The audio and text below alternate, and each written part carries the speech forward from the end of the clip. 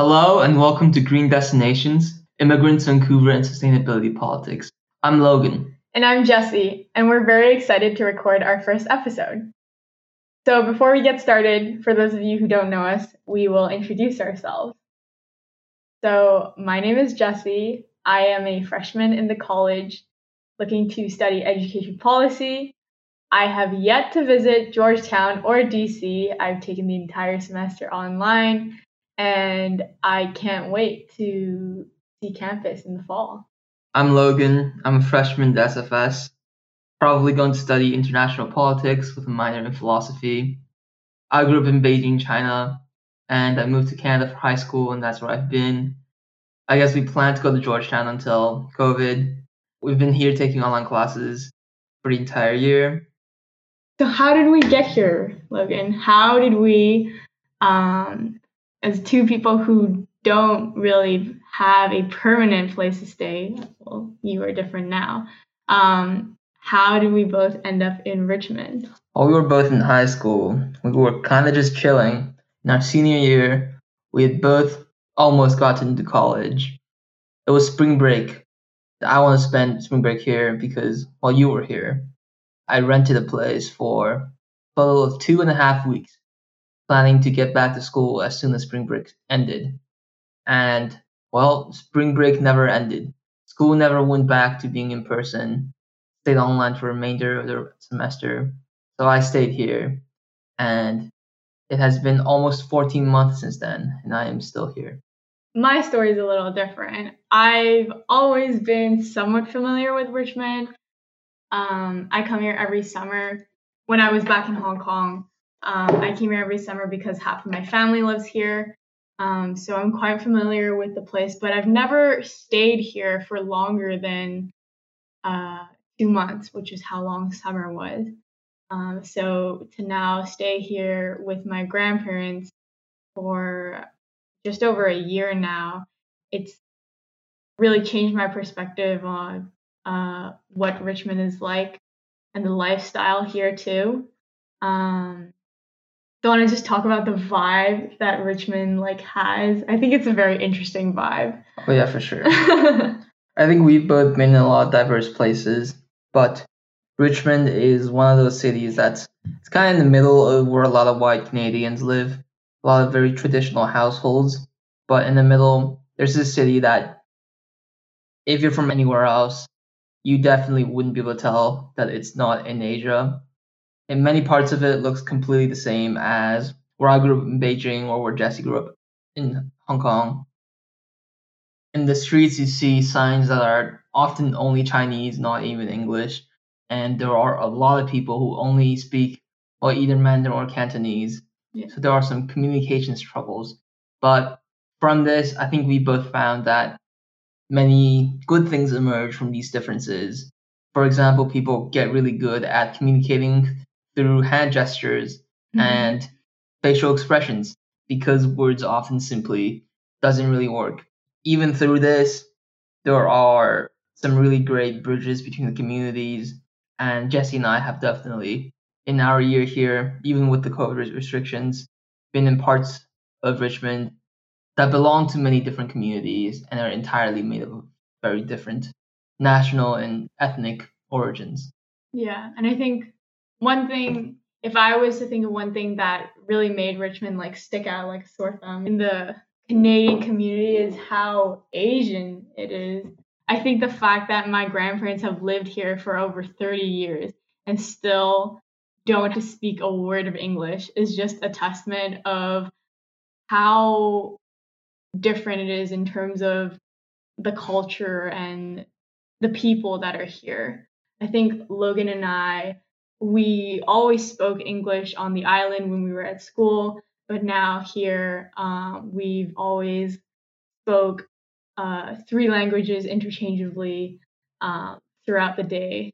We have this thing in that we do in the grocery store when we go to check out, and the cashier kind of starts off with one language. So, for example, Cantonese. And so I would start talking to her. But then in the span of 2 minutes, we would speak Cantonese, Mandarin, and English, all 3 languages. at one point, and that's kind of just become our thing where we just confuse the cashier. And I think that's pretty funny. Yeah, I guess now we can talk about our project. Yeah, so for those of you who don't know, our project is about overall the absence of immigrants, specifically Chinese or East Asian immigrants in Vancouver, from sustainability politics. So in Canada, there is a system of Green parties. There's a federal Green Party, and there are provincial Green parties. The federal Green Party of Canada has 3 seats in the parliament, which is more than the vast majority of other democracies can say today. And that goes the same for our province, British Columbia. We're in Vancouver, or more specifically Richmond, which has I'd say over 80 or even 90% population percentage of immigrants. That's first generation, second generation, third generation immigrants from East Asia. And our curiosity really started when we looked at the data and realized that, one, worldwide in a lot of democracies, immigrants tend to vote for the more progressive sides of elections. That's a trend that's been happening for a long time, and it's very consistent over regions.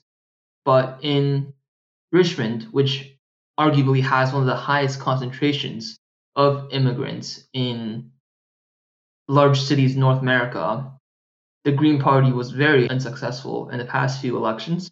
So that's kind of the statistical anomaly we're looking at. And given my interest in politics, I'm kind of looking at the systemic roots behind this. And Jesse is more interested in the education side. Yeah, so we also decided to look at how the province and the city's education system fits into how second or third generation immigrants who are in the education system now have different opinions than older generations of immigrants that might have come here for other reasons, more specifically economical reasons. And so that's how we landed on our project. Yeah, so more specifically on the project, we're doing this for placemaking, if you don't already know, and we're trying to connect more to the community, which we'll talk about later on.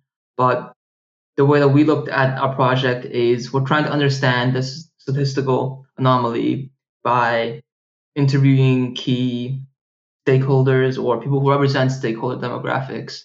And from there on, we want to talk a little bit about our intuition hypothesis. Jesse, what was our first idea of why it was that immigrants, East Asian immigrants specifically in Richmond, aren't exactly voting for the Green Party? Yeah, well, you've pointed out before, there is a general trend in politics that immigrants tend to be more progressive in their voting. However, for us and in Richmond, that's not the case. And so our hypothesis was that the reason behind this was that immigrants prioritized economics over everything else. They prioritized economic prosperity, and something like the Green Party which seemed like a single issue platform and somewhat elitist, didn't seem to put the interests of immigrants first.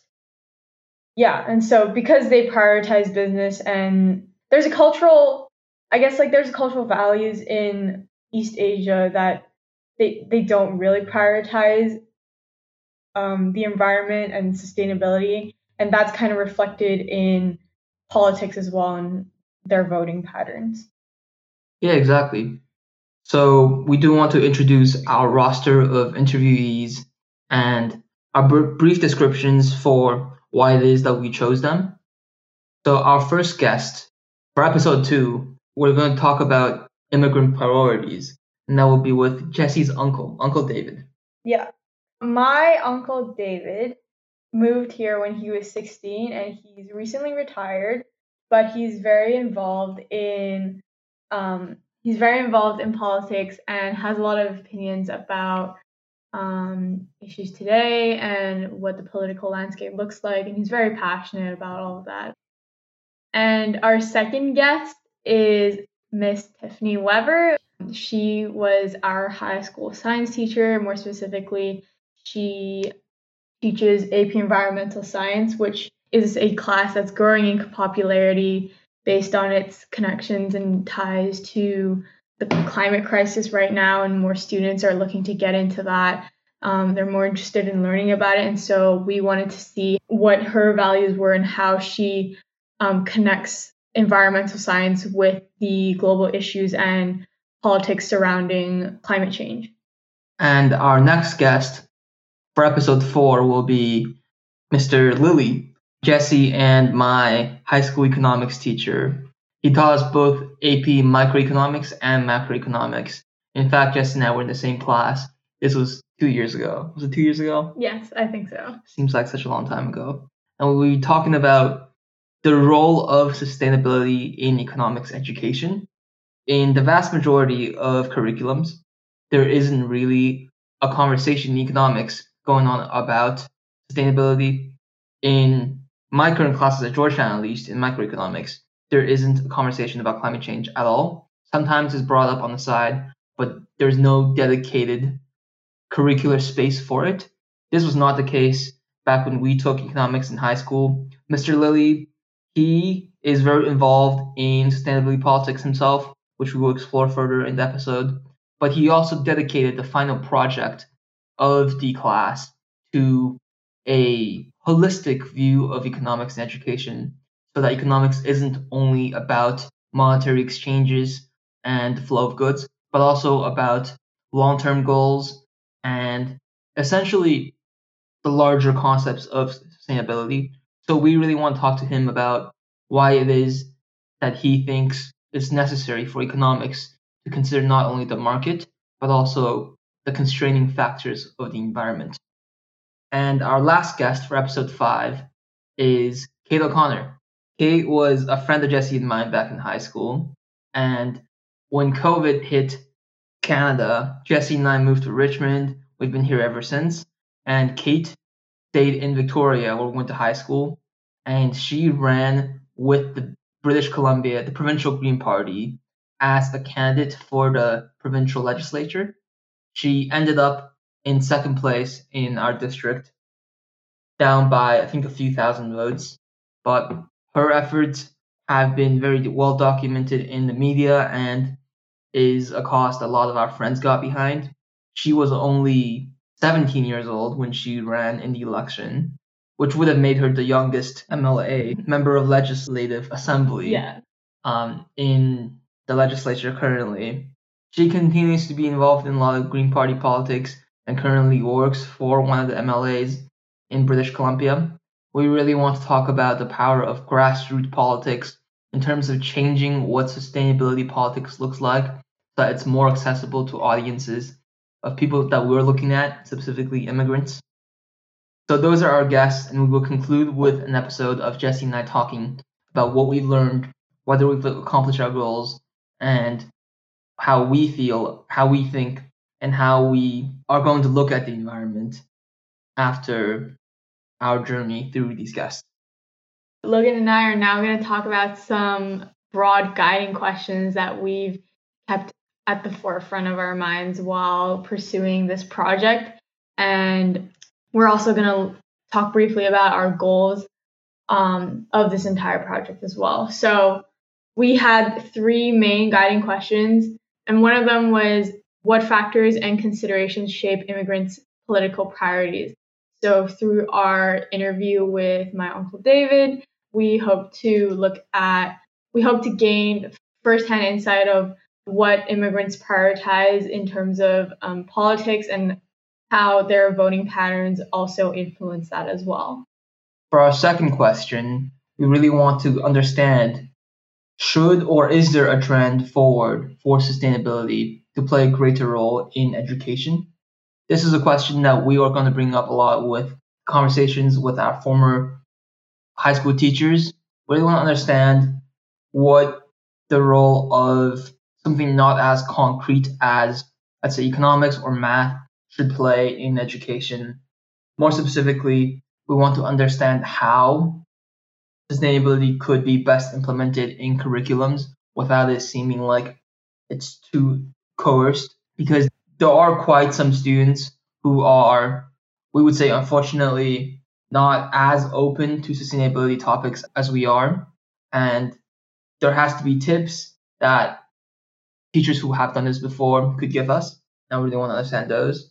And our last guiding question is, how significant of a role do youth currently play in sustainability politics? Can or will this change? We really want to see whether this current wave of young people being involved in sustainability politics at where we are could be replicated in other regions. There's no doubt that what's happened in Canada and British Columbia in terms of the Green Party recently rising to a little bit of power has not been replicated in places such as Washington D.C. or go to school.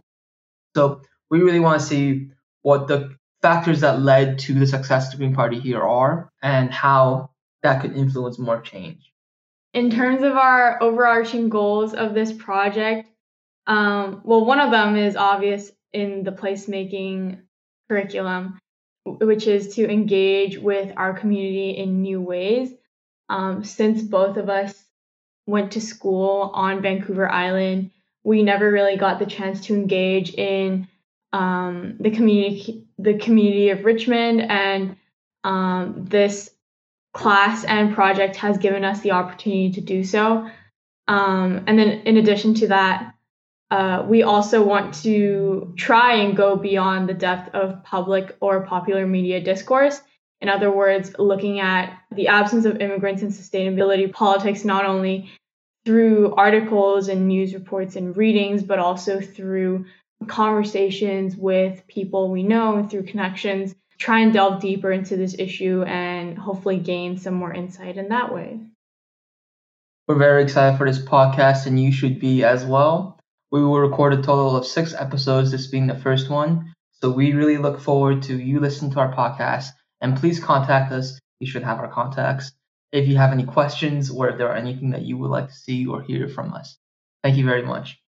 Bye.